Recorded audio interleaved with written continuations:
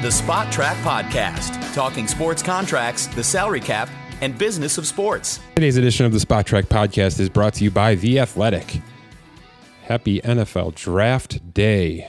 First round, at least. Visit theathletic.com/SpotTrack, SPOTRAC, for 40% off your yearly subscription.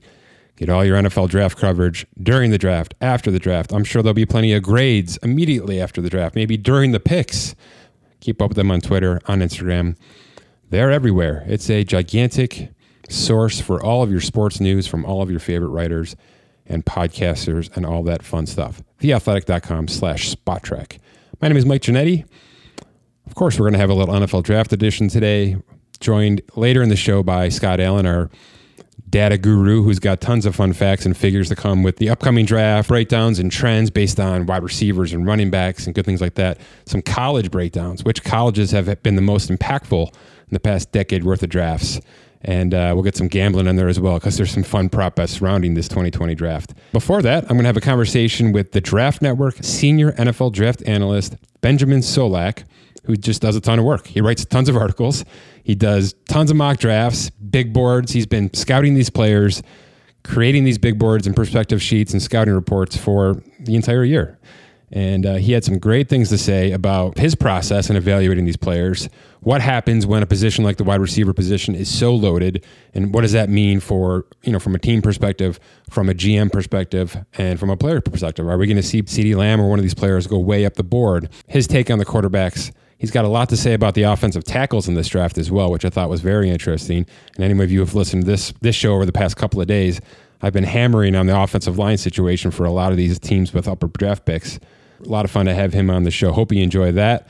We'll be back probably tomorrow to recap this whole thing, this whole first round.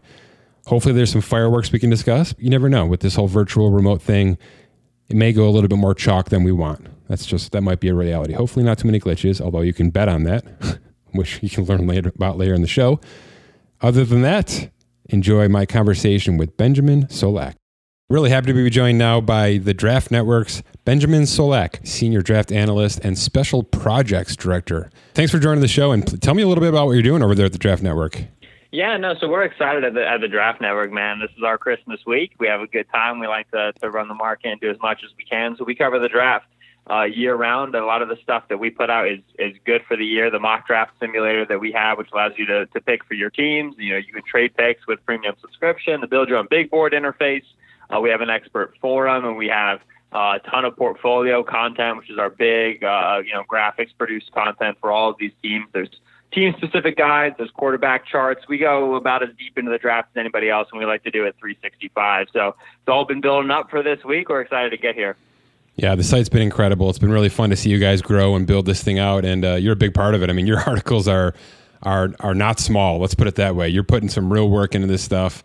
I'm going to give you my last question first here. Have you already started on the 2021 draft? Yes and no. You don't start on the 2021 draft on purpose, but eventually it just kind of starts on you, And if the first time I did anything on 2021 was 2019 when I was at Purdue, Ohio State, watching that game for Dwayne Haskins and Terry McLaurin and Marcus Bailey and a slew of other prospects. And there was this young scat receiver named Rondale Moore who had himself a 200-yard day for Purdue.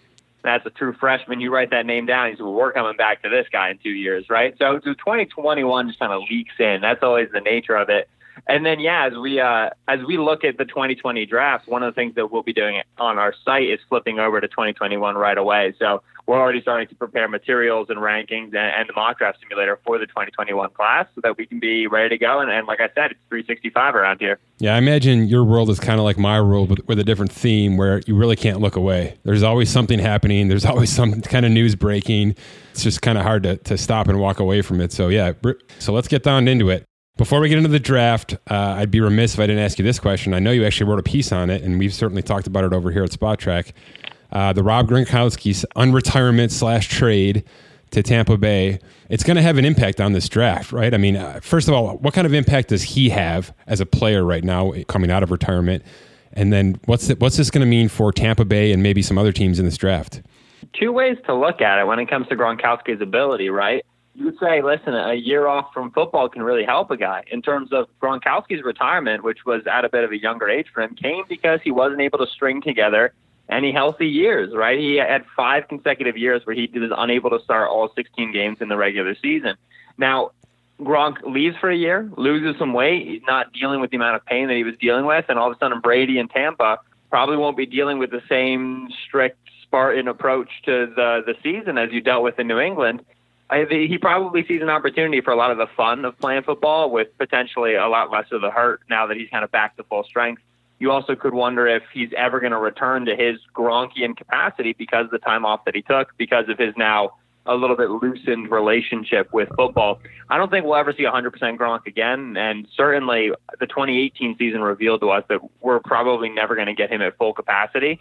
But what remains really important about Gronk is the chemistry that he has with Brady. Brady is throwing to all new receivers for the first time ever because, typically he stayed in New England and they've certainly cycled through guys, but there's always been an Edelman or a Welker or somebody that he's thrown to for a couple of seasons. Now it's all new cats, and Gronkowski brings you a level of familiarity, which is especially exciting in the red zone, which is where Gronkowski's always been the most dominant. Among the tight ends, he's clearly the number one in the red area. That's the scoring area. That's what counts. So he's still going to help that offense, even if he's at 80%, and he's still going to be a big part of the passing game, even if Arians' offense typically doesn't target tight ends because of that chemistry with Brady. How it impacts the class is interesting. This is a weak tight end class, and there's not a lot of tight end needs because it's typically not a valued position. O.J. Howard being moved would be the most interesting thing, the most interesting ripple. I think you look at teams like Dallas and Pittsburgh and Green Bay as having tight end needs. That's where you could see Howard end up getting a home for maybe that same about value, that 4th round pick. Other than that, I don't think this will change things too much. The Patriots will probably still go tight end on day 2, maybe day 3, depending on how the board falls for them. But, woe to the analyst who tries to predict what the Patriots do in the draft. I'm not going to fall down that rabbit hole. So before we move on, I agree with everything you just said. I think I've said most of it, especially the part about O.J. Howard. 2 questions, though, on him. I agree with your assessment on Gronkowski. I mean, you're right. 2018 was a mess. They basically had to baby him the whole season just to get him into the postseason. If there's a version of that in 2020, shouldn't Tampa Bay consider just keeping O.J. Howard and having depth at the position when clearly this is a bit of an all-in move for them? I think so. But the difficult thing is Tampa Bay can consider that as much as they like. You got to get O.J. Howard and his agent on the horse. Yeah. And with how long Howard has been on the trade market and clearly on the trade block, and for now a clear move when they extended Bray and now the signing of Gronkowski, that they don't think that Howard's going to be a feature part of the offense. I don't think Howard's going to be interested in playing a blocking second fiddle to Gronkowski. It just doesn't serve his earning potential in the future of his career. The best move for him now as he looks down the barrel of, the final year of his contract before the 5th-year option, he's got to get somewhere where he can get volume to show that he can still produce if he's going to continue to have a profitable career, a big money career, I should say, in the league. And so I think, yeah, certainly. I think it's good to have O.J. Howard and Gronk, certainly better than just having Gronk or just having Howard. You got to get Howard on the bus, and that's going to be a tough sell. Yeah, you're right. And that 5th-year option decision is about 2 weeks away, which is pretty bad timing for this whole process. The other part of this that I'm guessing GMs are sitting around asking this question as well. Why didn't the Patriots include O.J. Howard in that trade return? If they're that down on him, if they would rather go into the 2nd round and get somebody in a bad tight end class, how tough is O.J. Howard's value right now if the Patriots didn't even want that in return for Gronk? Right, and that's the thing is, in terms of tight end needy teams, the Pats are up there. So if the Pats ain't want Howard, and they already had a trade in place that they could have tried to tag him onto, you do really start to wonder, don't you? How are we going to be able to get this guy off of our roster? I think that the Patriots passing on Howard doesn't obviously speak for every single team. And what you may see is at the end of the draft week, a team that was hoping to add a tight end maybe is unable to. Green Bay is a team that's got a fair bit of needs in terms of starters on that roster. If they all of a sudden fall at round 3, round 4, and they haven't added a tight end to potentially start next to Jay Sternberger, compete with Sternberger for the job, that's when maybe you could see them go to the Bucs and say, all right, what's going to be the price for this guy? It's worth just the effort just to see if we can get a different body in here, increase our chances on hitting on at least one of these guys. So at this point, especially as teams, we're 24 hours away now, you never really want to build trades with 2020 picks this close to the draft, because if the player fails his physical, it's difficult to build in the repercussions of that because that 2020 pick is already off the board. It's already been made. And so we're probably will see teams wait until after the draft and then reassess their needs there and see what the value on Howard's going to be. But like you said, that window on the fifth year is closing tight. So it's a tricky situation all across. Yeah, so you'd probably say that then for Trent Williams as well, and any of these players who are sort of on the trade block right now, probably going to wait till after the draft? Yeah, that's the most important thing with Williams. If his price tag is a first rounder, that's a 2021 first, because you'd have to get his physical done unbelievably quickly, or you'd have to have a big, repercussion, a big kicker, and if he fails his physical in terms of getting draft capital back as a result of the trade falling through. And I don't.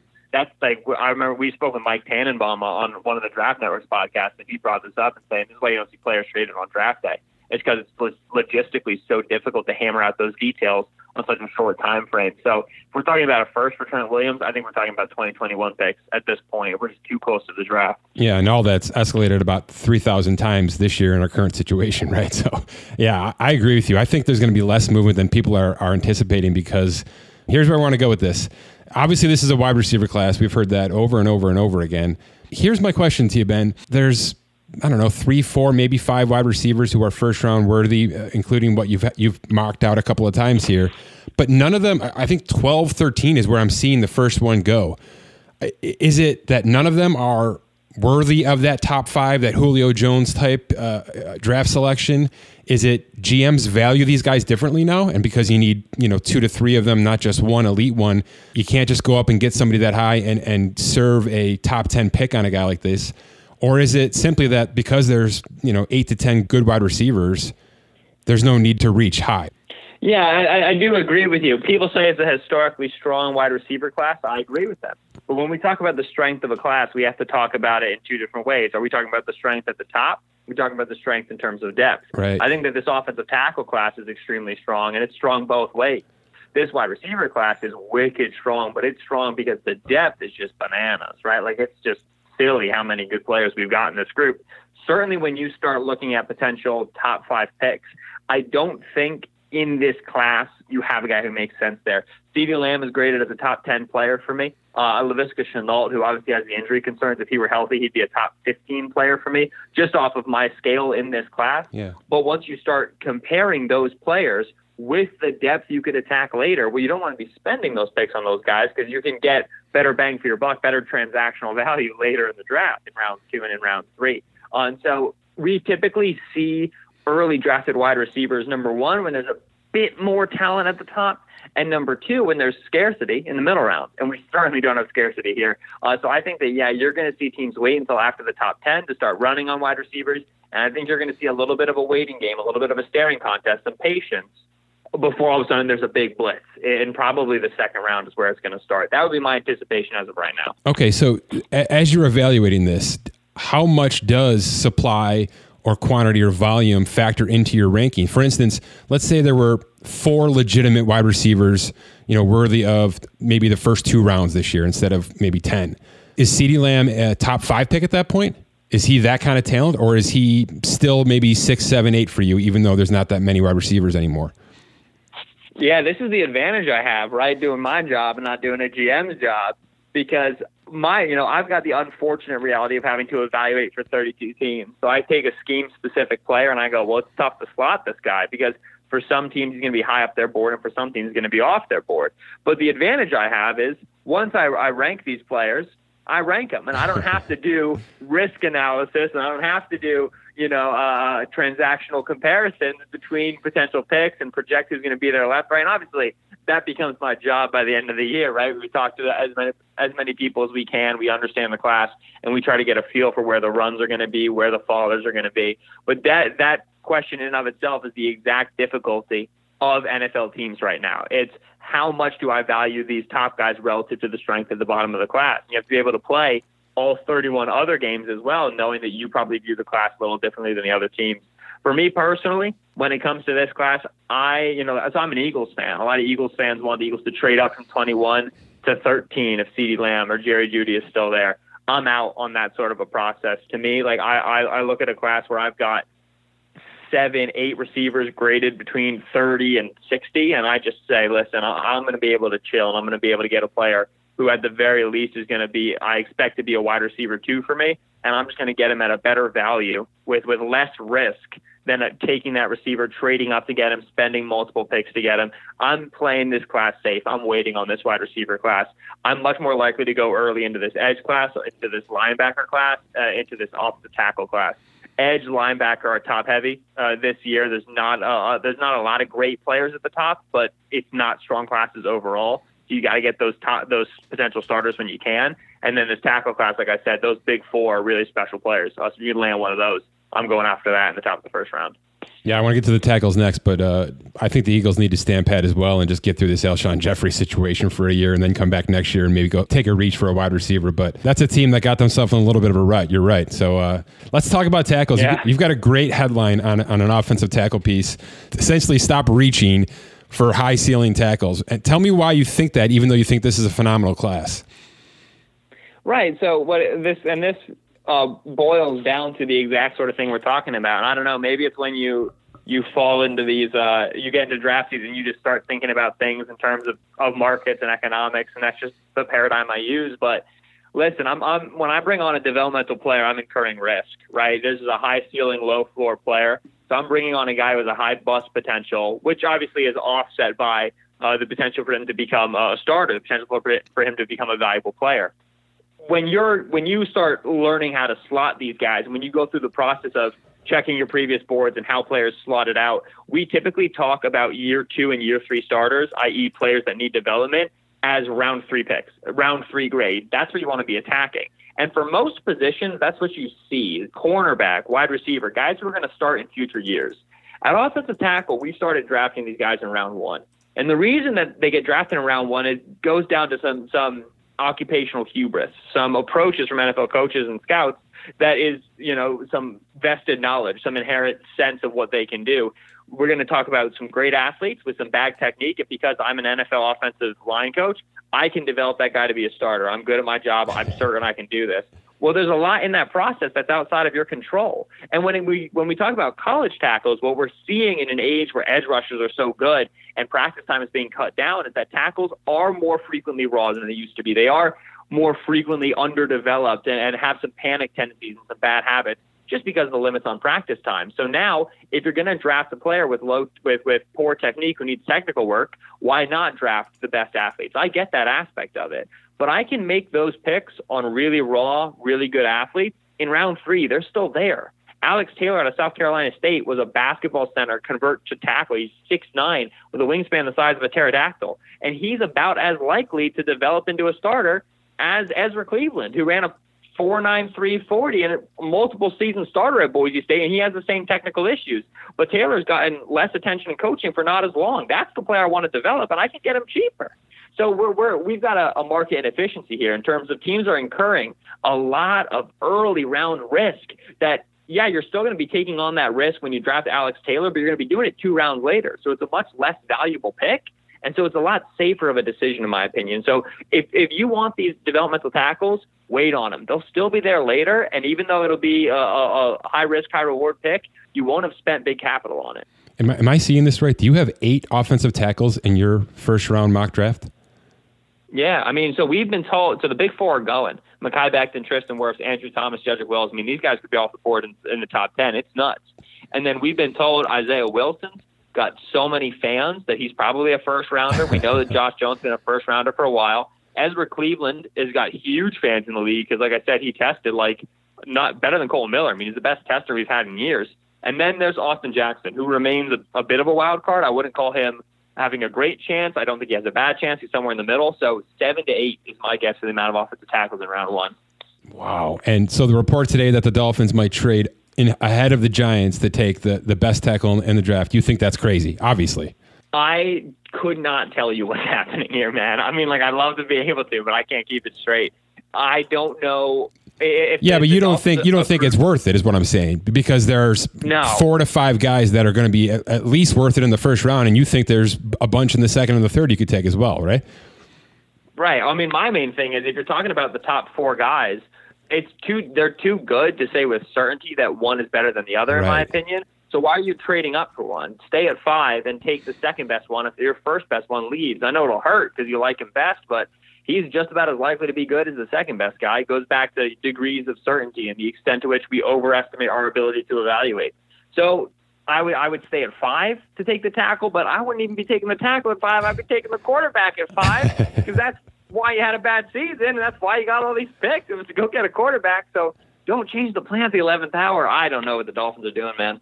I love it. I love that they've got 14 picks and none of us have a clue what they're doing with any of them. All right, let's go. Yeah. Let's go rapid fire to finish this off. I want to get you out of here. So we mentioned, Cincy, Miami, the Chargers, the teams that are surrounded with a quarterback pretty easily here. Give me a team that we're not talking about a lot who's going to swoop up maybe into the first or into the second and take one of these quarterbacks that we're not thinking about. Falcons, maybe the Lions, the Raiders, maybe the Saints. Who's going to be that team? Yeah, I would. It's always difficult to say. The team that freaks me out the most are the Raiders, and simply, Gruden and quarterbacks has always been a difficult relationship, and Derek Carr just does not have juice. Like you can win with him, like you can get a good roster around him and win some games. But if we're talking about you got to beat the Chiefs at least once in the season to win the division, and you probably have to beat them again in the playoffs to make it through the AFC. You can't be running Derek Carr out as your quarterback. He doesn't have enough gas to hang with Patrick Mahomes for 4 quarters, and no defense in the league has enough gas to hang with Patrick Mahomes for 4 quarters. That's your division. You've got to bring some more playmaking ability to quarterback. I would not be surprised if the Raiders like Jordan Love, Gruden especially, who's going to like that arm talent. Gruden does like good processors, though, and that is the question with Love. If he feels comfortable, he can teach Love how to run the offense. Love to the Raiders at some point in the first round would be the least surprising, though still pretty surprising, of all the weird quarterback outcomes that could come to pass. Okay, I'll accept that. I like that because Gruden is definitely a wild card for sure. Who's the guy in your mock drafts that really nobody else is talking about, but you're dead set on this guy? Oh, tricky. And it's funny because, I put a mock out yesterday evening, and 24 hours later, I disagree with half of it. But, that's kind of the nature of how we go. I will say this: we were told at the end of the season, especially ramping up to the Senior Bowl, that Arizona State wide receiver Brandon Ayuk had a good chance to go in the first round. And then some other guys tested really well, right? Denzel Mims had great testing. Michael Pittman out of USC had great testing. But I haven't heard as much run for them as round 1 players as I heard about Ayuk even back then. And Ayuk was injured for the Senior Bowl. He was limited in his testing, though he ran pretty well. I still think Ayuk has a better chance to go round 1 than players like Denzel Mims and Michael Pittman, who are a little bit more hot, the prospects du jour right now. I would still say Ayuk is more likely to go round 1. 30 to Green Bay is the spot I circle that interests me as a landing spot for the Arizona State kid. If I'm a running back and I'm hoping to be drafted this year in 2020, am I even watching Thursday night, or am I waiting until Friday? From what's leaking as we get closer, you're watching on Thursday. It'll be late, but this is a pretty good running back class. The tricky thing is always figuring out which team drafts the running back, because it usually is a team that we don't expect. Kansas City is kind of the popular one this year, but Reed doesn't really strike me as a first-round running back guy. Right. If it is Kansas City, I would say Clyde Edwards-Helaire is the top running back off their board. That's Brian Westbrook comps, so Reed's going to be familiar with that player. He's going to love throwing in the football. The other team to watch out for is Tennessee. Derrick Henry on the franchise tag, and if they're smart, they don't want to pay Henry, but they also know that they run a pretty physical brand of football, and they need a good back who can hang out for 16 games. That's a Jonathan Taylor, maybe a DeAndre Swift.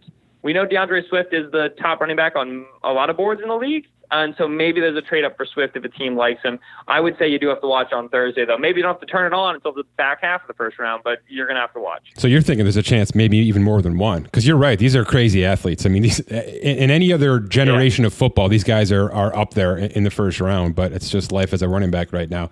All right, last one, man. This has been great. What's the headline I'm waking up to Friday morning? What's the big thing? I mean, maybe you already dropped the lead with a Raiders move, but is it something besides that? I think it's Patriots get their new quarterback. Oh my goodness. I think if there's something that's going to dominate headlines on Friday, it would be obviously the Patriots successor to Brady. I'm not sold that they'll go after it in round 1. I'm not sold that they'll go after it at all. They seem to really like Stidham. But that team just picked up a free 4th-round pick in the Gronkowski trade they didn't know they were going to have, right? He wasn't going to be on the roster, and all of a sudden he's still not on the roster, but they have another 4th-rounder. So now that puts them at 2 4ths, 3 6ths, and like 2 7ths, and an extra 5, something like that. Crazy. They've got 3 3s because of comp picks. They got an unbelievable amount of capital in the back half of the draft. So you can move up a little bit, but you could also start packaging next year's picks with some of those late round picks and move up a lot. So the Patriots are the team to watch. If they like a guy and he starts falling, they'll strike. All right. This is Benjamin Solak, Director of Special Projects and Senior NFL Draft Analyst for the Draft Network, and we'll have you back soon. Yeah, thanks for having me on, Mike. I appreciate it. Before we get there, I want to talk to you a little bit about Fantasy Pros. While most sports are currently at a standstill, it's never too early to start preparing for your fantasy football draft. And there's no better place, no better resource than Fantasy Pros with their flagship Draft Wizard product, mock draft simulators, and so much more. There's just so many tools on this website, you guys. You can customize for any format you play. They also have an app with updated fantasy news, so that's something you're going for every morning, especially Sunday morning when you're looking for who to start, who to sit, who's going to be injured, all that good stuff. They've got it, the whole gamut, the whole process of your fantasy draft, your in-season, your dynasty situation. It's all taken care of. You can run mock drafts in a matter of minutes against realistic opponents, prepare for any scenario you may face when it's time to really do the draft. Visit fantasypros.com/spottrack-NFL today and get a head start now. That's fantasypros.com/spottrack-NFL. All right, Scott, welcome back to the show. Let's talk some draft numbers, some nerdy numbers, right? Let's get to the the bets, the props, some trends from the past. Wherever you want to start, take it away. You got the goods over there. Yeah, let's start with 20 years ago, Sebastian Janikowski was drafted in the first round. Got to pick on the kickers right away, huh? I do. 2000, round one, drafted number 17 overall. ESPN had a really nice article on him and the draft process with him. He had no clue it was coming. He's actually earned $53 million. He's the number one overall special teams earner of all time right now, $2 million more than Adam Vinatieri. And so who's probably done, right? I don't think he's coming back. So yeah. And so with that, I looked at punters and kickers just for fun since 2011, just to see. There's been 14 punters and 16 kickers drafted since 2011. I use that as the threshold for the rookie wage scale. Mm-hmm. The earliest that a punter has gone is Brian Anger. He was drafted by Jacksonville in round 3 in 2012. And the earliest kicker was Roberto Aguiola. I know I murdered that name, but we'll edit that out. Probably not. Tampa Bay, round 2 in 2016. Yeah, I remember that. Yeah, I do too. And it didn't work out. Okay. So a little. Well, I'll throw a little tidbit back to you then. I tweeted it the other day. I wonder if you saw it or not. There's only one team in the league without a kicker right now. Do you know who it is? New England? Yeah, they literally do not have a kicker signed. They're like the smartest fantasy draft team in the league right now. They're waiting until the 8th round to sign the kicker for the year. I don't know what they're waiting on. Do they think Gostkowski's going to be healthy and they can re-sign him cheaper? I wonder if they're waiting that out to see if he's 100% or if he can get back into form on a cheaper contract. Because certainly I understand them. I mean, they've got $1 million to work with. So most of these guys have been in the 5th, 6th, 7th round from what I was looking at. But I found it interesting that we have had.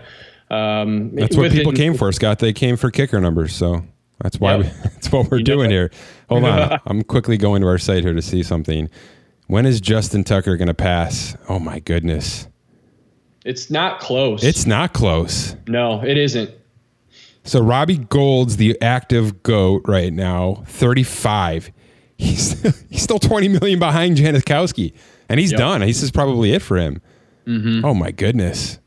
Yeah, so pretty interesting stuff. 20 years ago, he was drafted and didn't even realize he was going to go as high as he did. And yeah, wow.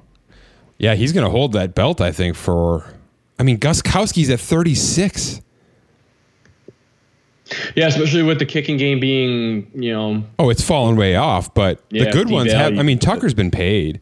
But nowhere. He's literally has half. He has half the career earnings of Janikowski. He's never getting there.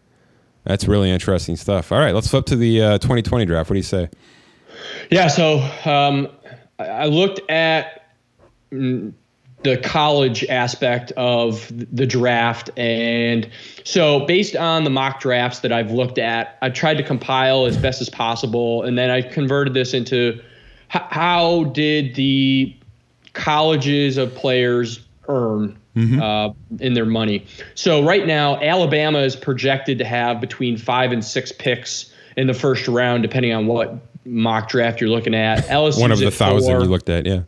Yeah, LSU has 4, Clemson has 3, and then a bunch have 2, like Auburn, Oklahoma, Ohio State, Iowa, TCU. And so I looked at, since 2011, all of the earnings of players through 2019. Alabama has had 72 players drafted, and they've earned a combined $758 million. That's why Nick Saban is Nick Saban. Ohio State has had 53 players drafted for a total of $430 million in earnings. LSU has 48 players drafted for $570 million, so they came in second as far as earnings. Florida had 47 players for $357 million, and Florida State had 46 players drafted for $462 million. So from there, what I did, I wanted to see who's been the more efficient earner from colleges, and I had to have a threshold cutoff. So I went with 10 players drafted since 2011 just to see where that was going to get me. The highest average earners was out of Purdue. They had 10 players for an average of $15 million. If you increase that up, the best earner with 29 players was at $13 million, $13.7 million. As far as their efficiency. And LSU, they're actually pretty efficient. They have $11.8 million per player earning. And then Alabama, because they're the highest, I really wanted to see where they were at. They're at about $10.5 million per player, even based on 72 players. I was going to say, the volume, that should probably be lower. So it's a testament to the kind of players that they're pumping out, yeah. And that's why I did it. I wanted to see where they were because they have so many players drafted compared to these other universities and colleges. So some interesting numbers there. And then I broke it down even more. I wanted to see first round only because Alabama seems to be having all these first rounders. As we said, 5 or 6 are going to go in this draft alone. And they didn't win. They didn't even get to the playoff. Right. So in the first round only since 2011, Alabama's had 23 players drafted. The next closest is Ohio State with 13. So Alabama players have averaged out of the first round $26 million per player for earnings. Wow. Ohio State had 19, and then Florida State had 19.5. So Alabama's first rounders have been fairly efficient. The most efficient is between Stanford and USC at 37, 36. Really? And then, and actually, sorry about that. Texas A&M has had an average of $41 million for 9 players drafted in the first round. So they're the tops there. I had to cut out. I looked at the 5 and above players drafted in first round because you had some guys that are 1 and they had crazy efficiency because there's only 1. So, but I found it interesting that even with Alabama being so far out with the amount of players drafted in the first round, they're getting paid. They're all getting a second contracts is what that's saying. Yeah. That's what that's saying right there. All right, I'll give you some betting numbers because I got them right in front of me here.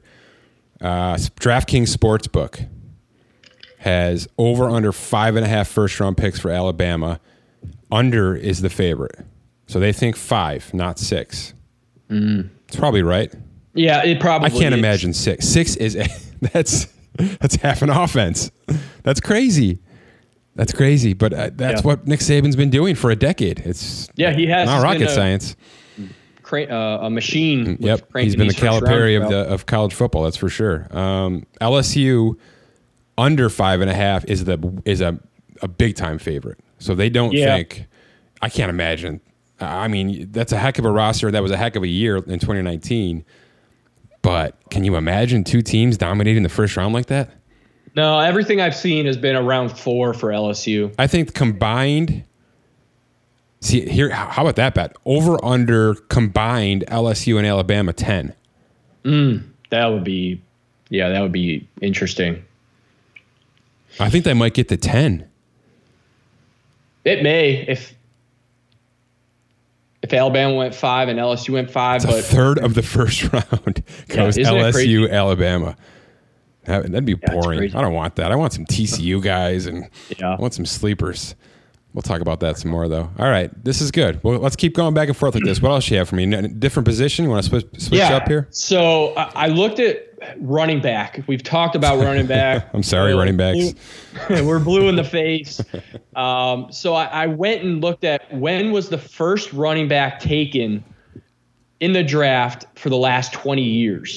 Some really interesting data that I found. So 2 years in 2013 and 2014, there were no running backs drafted in the first round. Interesting. If you look at it by team, in the last 20 years, Buffalo Bills, Cleveland Browns, New Orleans Saints, and the Oakland Raiders have drafted 2 running backs in the first round in the last 20 years. Oh, no. Then you had a bunch of teams with 1. But the interesting part that I found was looking at the exact pick number when running backs were taken. Yeah. Out of the last 20 years, 4 running backs have been picked at number 4 overall. Yeah. Interesting. I mean, I don't think it's weird at all. No? There's so much buzz around the top 3 that the 4th pick just seems to become the safer pick. And if you look at the contract, Scott, it's where things really drop. Drop. I mean, if you look at what's happening in 2020, what we have projected, it's going to essentially be, what, about 18? Is that what we're looking at? I'm going there now. Okay. Oh, so this things have been cleaned up a little bit here from a percentage standpoint. So you don't get out of $30 million until the 6th pick this year. Okay. That's a pretty big enchilada for guaranteed money. But I can understand in the past when this new CBA came in 2011, the percentages were dipped big time. There were thresholds of that first round where you just lost $5 million guaranteed, and teams are taking advantage of that with non-important positions. So I can understand the number 4 pick. Go ahead. Yeah, the second overall pick had 3. The 5th overall pick had 2. And then the 24th pick had 2 and then a bunch of 1s. So I took an average of the average pick number across the last 20 years. The average ended up being around the 13th pick. Because there's 2 years that only had second rounds and no first rounds, I decided to just look at first rounds only. And the average is around pick 10 for the first running back. Okay. So the reason I looked at these running backs was when I was looking at these mock drafts, I saw almost no running back ever. The only running back that I really ever saw was at pick 32 for Kansas City. Otherwise, there were some mock drafts with no running backs in the first round. So this may be a year where it's an anomaly and running backs just aren't going to go in that first round. And what's funny is I had Joe Marino from the Draft Network on 2 weeks ago now. And he did a ton of work on this. He's a big AFC East guy, and he pumped those teams. Those are big running back teams right now. Yeah. These 2 or 3 running backs that are slated to be the top 3 running backs, they're total monsters. I mean, they're going to be game changers. They're versatile. They're powerful. They're going to be able to be 3-down backs. They're the prototypical running backs that have always been drafted in the NFL, and yet we're not hearing about them until the 50s. Right now. Yes. That's where the mock drafts have them, the 50s. Now, I did a little bit of looking into this myself when I knew we were going to talk about it, because what I wanted to do, Scott, is I wanted to find out where the second one was taken, because I wanted to look at the years where there was just an anomaly, right? You just had Saquon Barkley and then a bunch of guys, and there weren't too many of those. More often than not, it was what we have this year. There's a couple of really great running backs, but nobody has the stones, And I'm not saying it's not going to happen. It happened last year with Josh Jacobs. He was not a mock draft. He was not a big board guy. He was on the big boards, but later the Raiders just said, screw it. This guy's going to be our offense, especially in 2019. And if we got to take him in the 20s, we're going to do it. I think that could absolutely still happen this year with a guy like Jonathan Taylor, but it's not going to be likely. I wouldn't bet on it. You know what I mean? And your data certainly speaks to that. But if you're bored over a cup of coffee one day, just go back a bunch of years and sort by running back on our draft tracker, and you'll see what we're talking about. Every couple of years, you're going to have your standout, your Zeke Elliott. I mean, here was Zeke's year. Number 4 overall for Zeke. Then pick 45 was Derrick Henry. That's the draft. That's the difference right there. And to me, that's everything, because those are two completely different running backs. And Zeke's already been paid. Derrick Henry has not. That's it right there in a nutshell. 40 picks apart, and now $70 million apart. That's life as a non-pass catching running back right now in the NFL. Mm-hmm. So yeah, it's something to watch. I wouldn't be overly shocked if a team Thursday night snuck in and took one of these, like I said, just monsters. They were super fun to watch in college. And what are we talking about? At the end of the first round like that, it's not going to be a contract that kills you. But taking a guy top 10 right now, that's not good value. The second you draft a guy top 10 in the running back position, he's one of the highest average paid running backs in football. Can't do that anymore. Just can't do that. I mean, Saquon Barkley's $30 million guaranteed or whatever it was as the number 2 overall pick. I believe at the time of the draft, it was the highest guaranteed money allocated to any running back in football. That was before Gurley's contract. So that's ludicrous. And Gettleman's still getting crap for that as that, he took that pick over a quarterback. But that's what it is. It's the one time that money really matters on draft night. You know what I mean? Right. I mean, the draft contracts are so low and have such value that it's generally not even worth talking about. Teams can absorb these kind of draft picks without even blinking.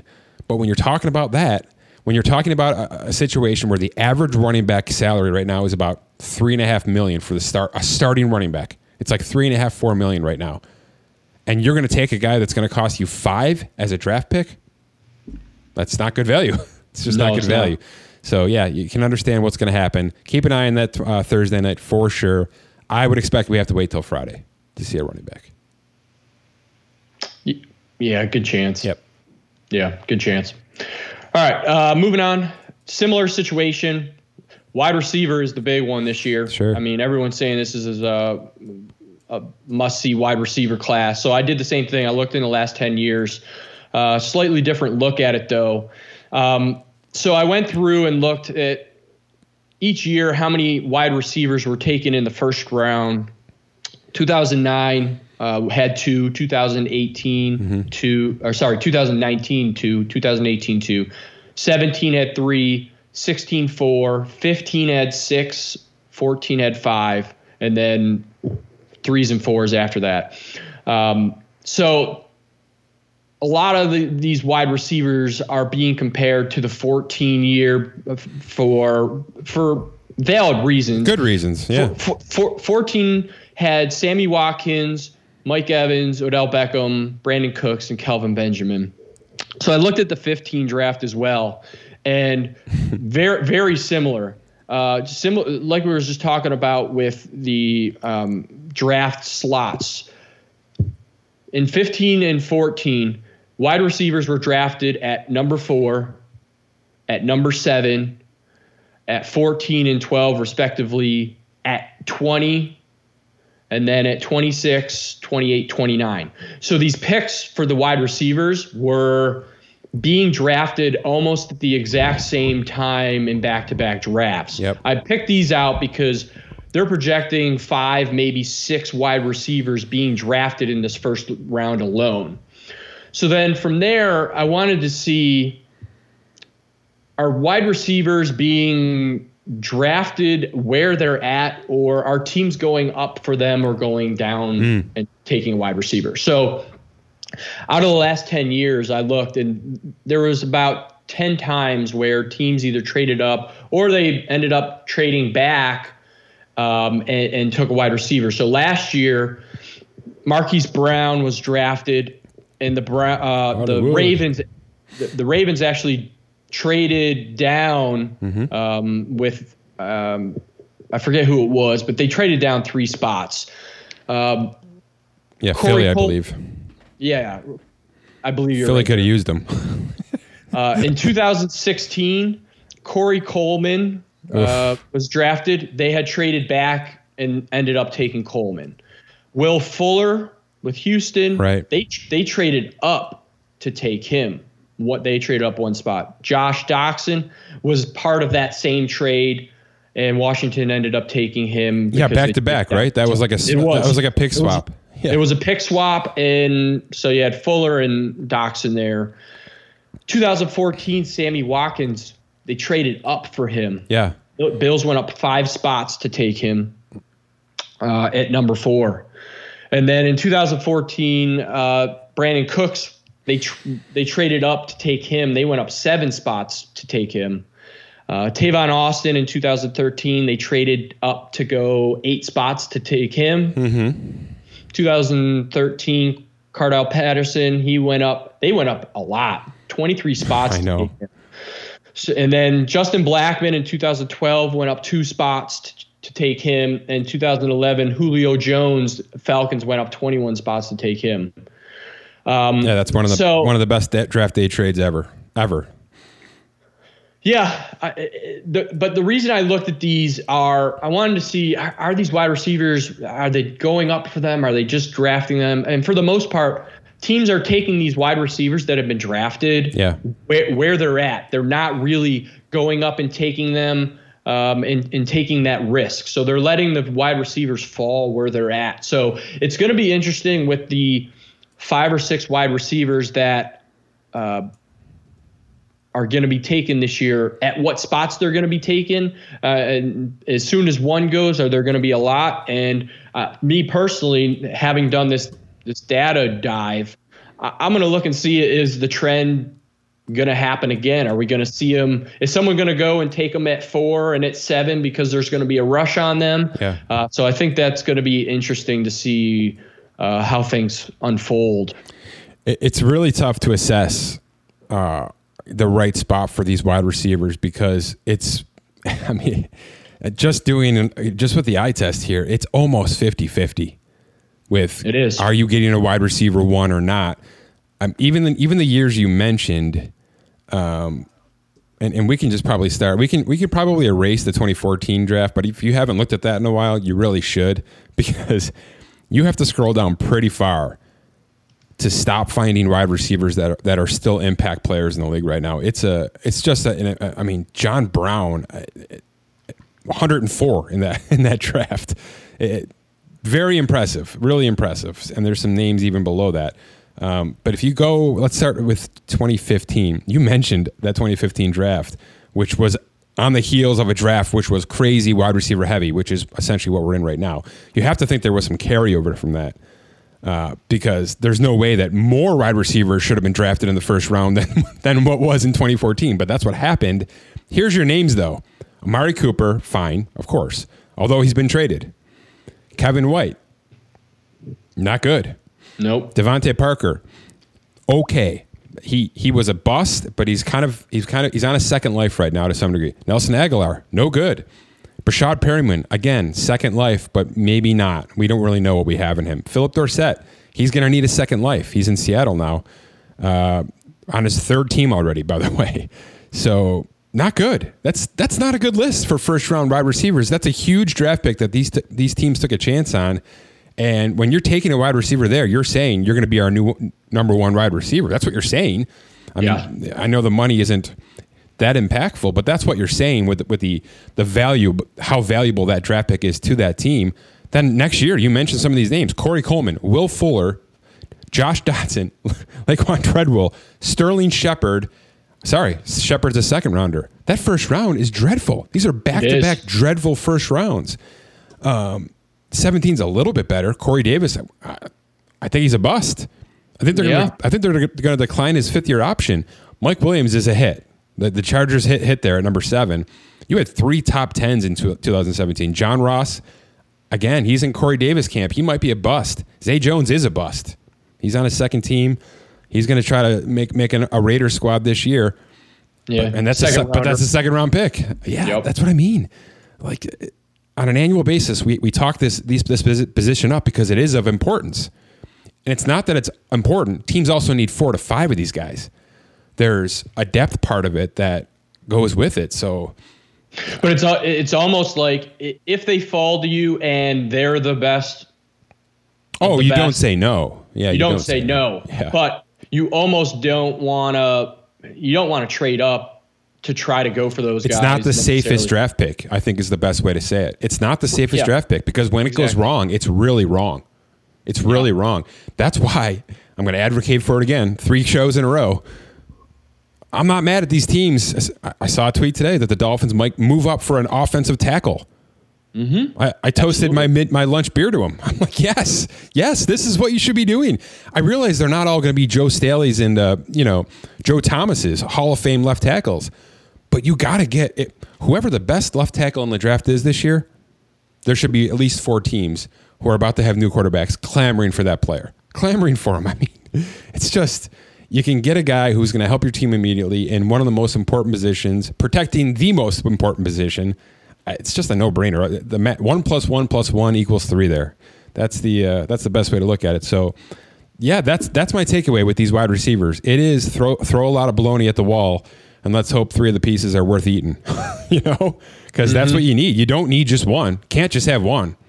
You can't. You got to have at least 2 legitimate options. Probably 3 now. Probably 3. That's what the Patriots have been dealing with. Yeah, they've been a one-trick pony, and Brady was sick of it. So he's on a roster now that's got a lot of ponies. So yes, he does. That's for a different conversation. Good stuff. Keep on going here. All right. Any prop bets on how many wide receivers are going? By the way, did you come across that? I did not see anything with that. I did see a prop bet with you guessing the order of the first 3 wide receivers. Oh, interesting. What do you have there? So they have. The odds-on favorite are CeeDee Lamb, Jerry Jeudy, and Henry Ruggs, and then flip Jeudy, those 3, Lamb, and Ruggs. Yeah, they're at plus 300. Both of those order. Yeah, DraftKings has Jeudy and Ruggs against each other, and Jeudy is a pretty big favorite. But yeah, it's Lamb, right? It should be Lamb. So that means DraftKings thinks Lamb's going first. If they've got Jeudy and Ruggs together, so I guess that's how I'd pick it. I'd pick Lamb, Jeudy, Ruggs. Is that the favorite? Yes, it is. Well, it's tied for favorite. Jeudy, Lamb, Ruggs, and Lamb, Jeudy. Oh, Ruggs. So they've got Jeudy and Lamb as complete chalk. They do. It's a push when you do it that way. Yeah, when you have the 3 in a row. Who do we think is going to get these guys? How high are we talking here? Are we talking 4? I've heard Jacksonville. That's 9. Okay. I've heard. It's got to go. There's going to be one before that, right? I would think so. I've heard San Francisco at 13. That's too low. Yeah, I think so too. That's why. Well, that's why I'm. Well, Arizona's probably getting out at 8 because they have Hopkins now. Right? Their plan was probably a wide receiver, but now it's probably not the plan. So I bet you somebody jumps in there for Jeudy, if I had to guess. Shouldn't the Raiders? The Jets and the Raiders both should. Do you know who the Raiders' starting wide receiver is right now? We just mentioned him. Zay Jones. Zay Jones? Yeah. It's Zay Jones and Tyrell Williams right now. Yeah, that's not good. No, it's not good. It's not good. So I expect them. I mean, but you're right. I mean, your data proves it. Maybe they should just sit there and let Henry Ruggs fall in their lap, right? If he's the third guy and he's going to be there.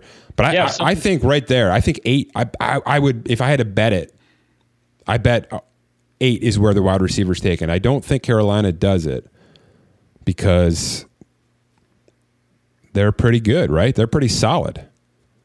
Robbie Anderson. DJ Moore and Curtis Samuel. I think they like that. Yeah, they have other needs that they need instead of a wide receiver. They got to replace Luke Kuechly, first of all. Yeah. Yeah. I think 8. I think Arizona gets out, and maybe the Jets, if I had to bet, would move in there, move up 3 spots and grab either Lamb or Judy. That's a nice pick for them. Yeah, I'm going to say that's what it is. All right, keep going, Scott. Good stuff. The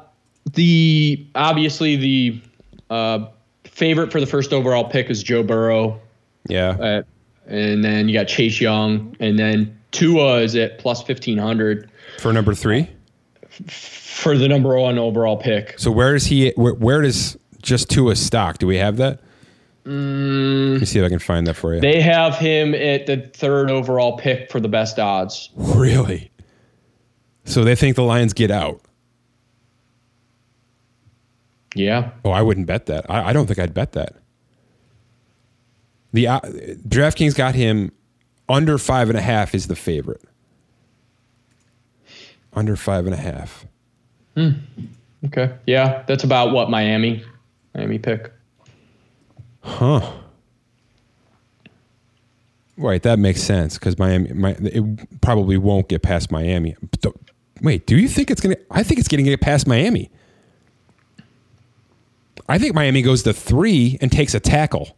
That's what I think happens. And then the Giants probably get out. I think they get the heck out of there. Yeah, I know they should. I know that Simmons kid has been the most of the mock drafts I've seen, but they need value. I think they get out of there. But if they get out, are they getting out for Tua? Would it be 4? Is that where somebody slides in? Jacksonville or, God forbid, the Patriots? Yeah, I mean, Patriots do not like moving up at all, ever.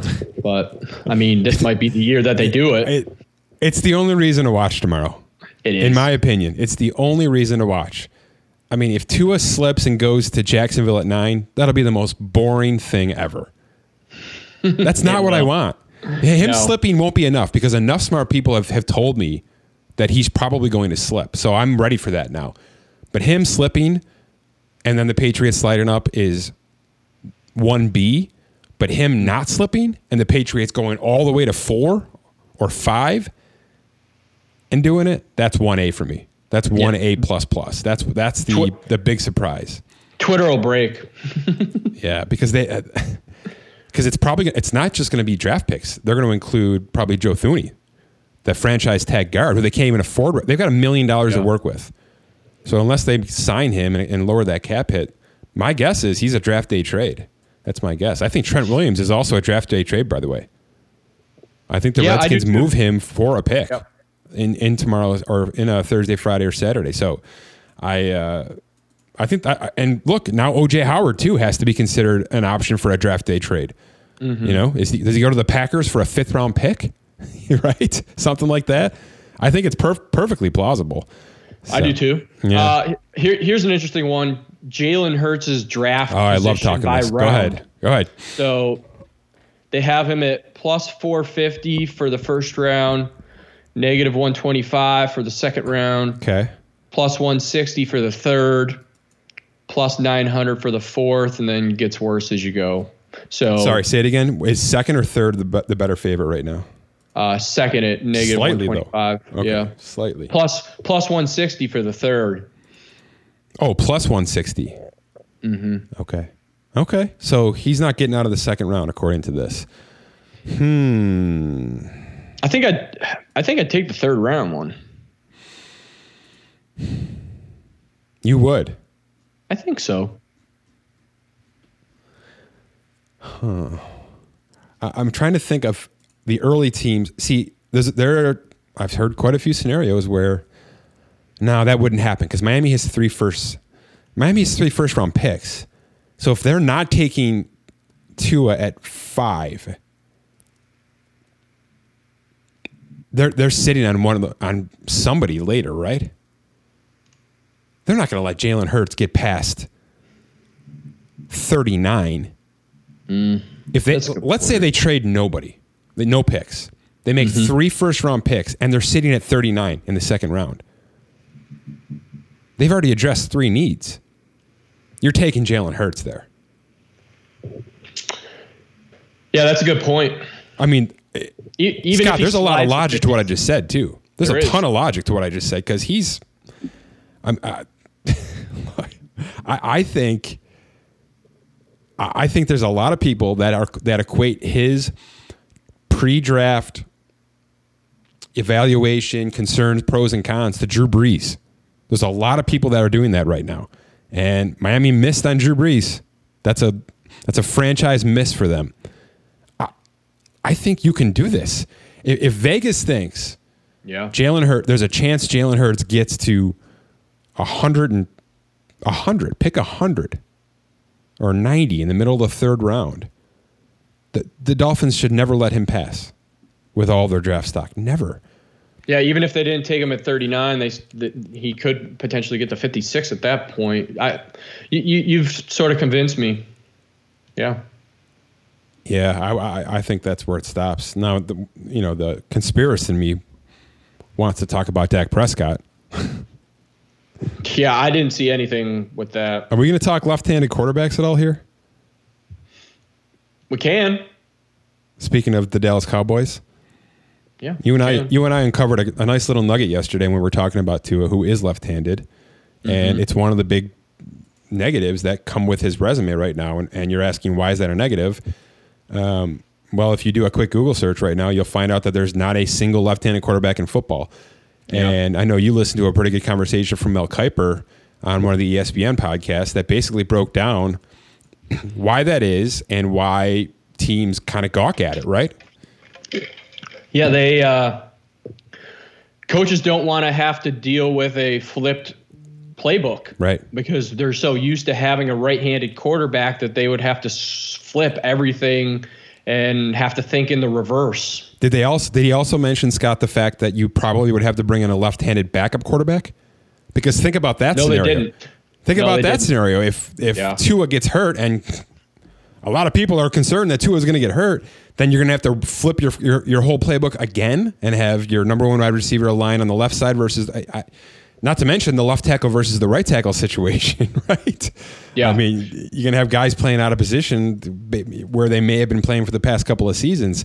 So when you start to think about it under those spectacles, it makes a lot of sense, but I don't think it's going to stop anyone from taking them. The reason I brought up Dallas, Scott, is you and I uncovered that Kellen Moore, the Dallas Cowboys offensive coordinator, was a left-handed quarterback and a halfway decent one. Had a nice college career, had a cup of coffee in the NFL, has done a pretty nice job as the quarterback. I believe he was the quarterback coach and then got promoted to the offensive coordinator. Look, we know the situation with Prescott.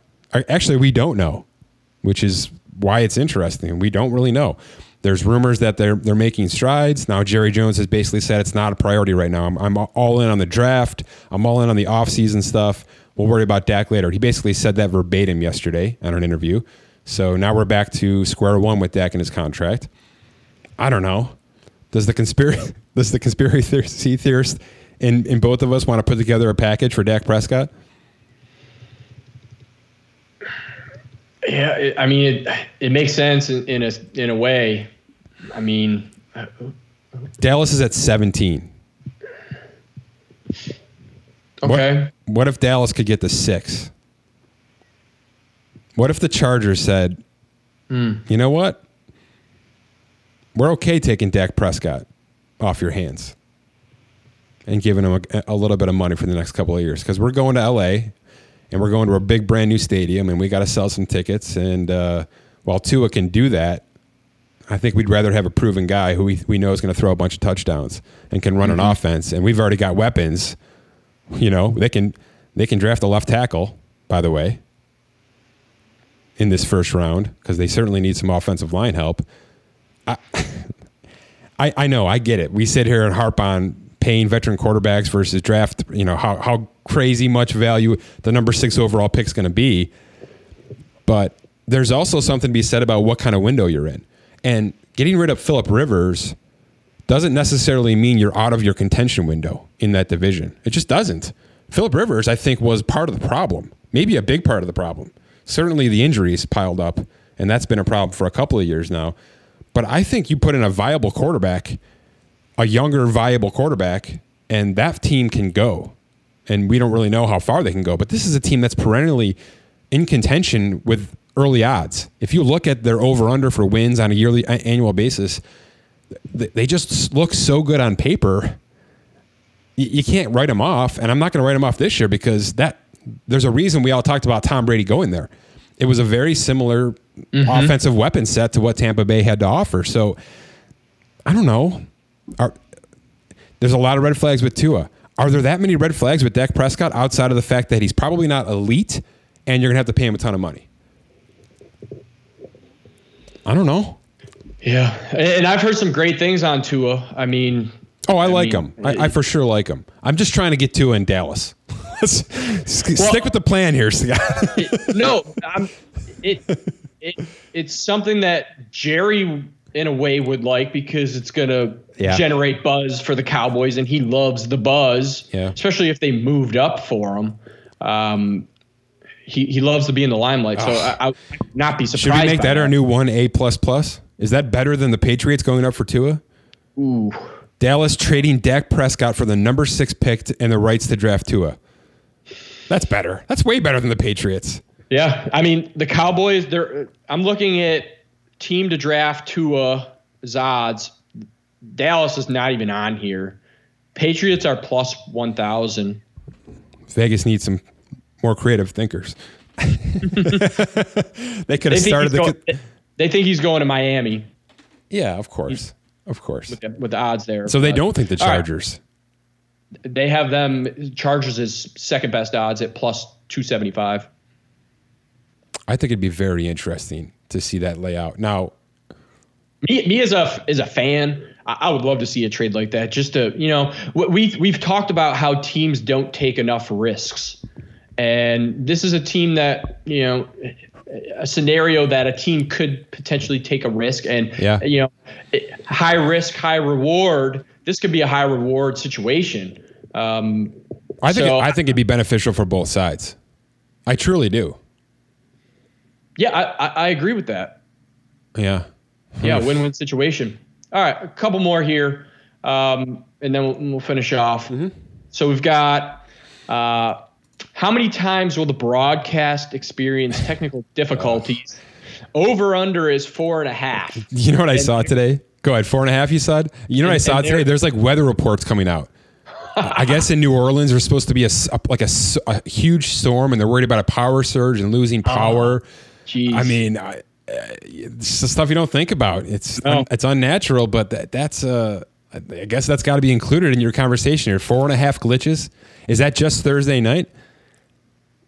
It does not specify, so I'm going to say it's the whole thing. The whole draft? That seems high. I have faith in the internet a little more than that, but are we calling human error glitches? Because it's pretty easy to leave a meeting in Zoom. Yeah, there's a fine line. They've got the odds on are under. So okay, all right, go ahead, move on. All right, some kind of goofy ones. Roger Goodell, is he going to wear sweatpants? Will we even know? I don't know. He could be sitting at a desk with a suit jacket on and sweatpants on, and you would never know. Sort of like the. Do you think the NFL delivered the official podium to his basement? Is he going to be standing there like a jamoke behind the actual podium in his basement with surround sound booze? I don't know. I guess I'm completely up for a guess on that one. Yeah, I mean, I think he's odds on are saying no. He's in the suit. He's in the full suit. Well, they're saying he'll never have sweatpants or pajama pants on at any point. How about some Zubaz? Does he have that in him? Oh, that would be awesome. Yeah, that's what I want. I want Zubaz. In fact, I want the odds of what teams. No. It's whatever pick it is. He's got to have all 32. That's even better. Or starter jackets. He's got to wear the starter jacket for whatever team is on the clock. Oh, that would be great. The other one is every draft. This shouldn't just be a virtual thing. No, it shouldn't. The other one is will you be wearing a suit at the beginning of the draft? Yeah, I'd bet that all day. I'd bet it all day. And then will the NFL get hacked? No. I don't think it's going to get hacked. No. But I mean, crazier things have happened for sure. I feel like they should plant one of those. They should have somebody that, a publicity stunt. They should have somebody join, like Brad Pitt. Just somebody random pop into a war room. Yeah. Matthew McConaughey pops into the Houston Texans pick, All right. So to clarify, I just saw a fine print here. All of these crazy picks are Thursday night only. 4.5 glitches on Thursday night. Yeah. You can have my money. I'll take the under on that. It better not be. I'm turning it off if there's 4.5 glitches. I know. Good Lord. All right. Good stuff. All right. My thanks to Scott Allen, The Athletic, Fantasy Pros. Visit theathletic.com/SpotTrack, SPOTRAC, or fantasypros.com/SpotTrack-NFL. Get a head start on your 2020 season as we enter the 2020 draft. My special thanks to the Draft Network's Benjamin Solak. Can't wait to have him back soon. Visit him on Twitter at Benjamin Solak or at the Draft Network. We'll be back soon with another edition of the Spot Track Podcast.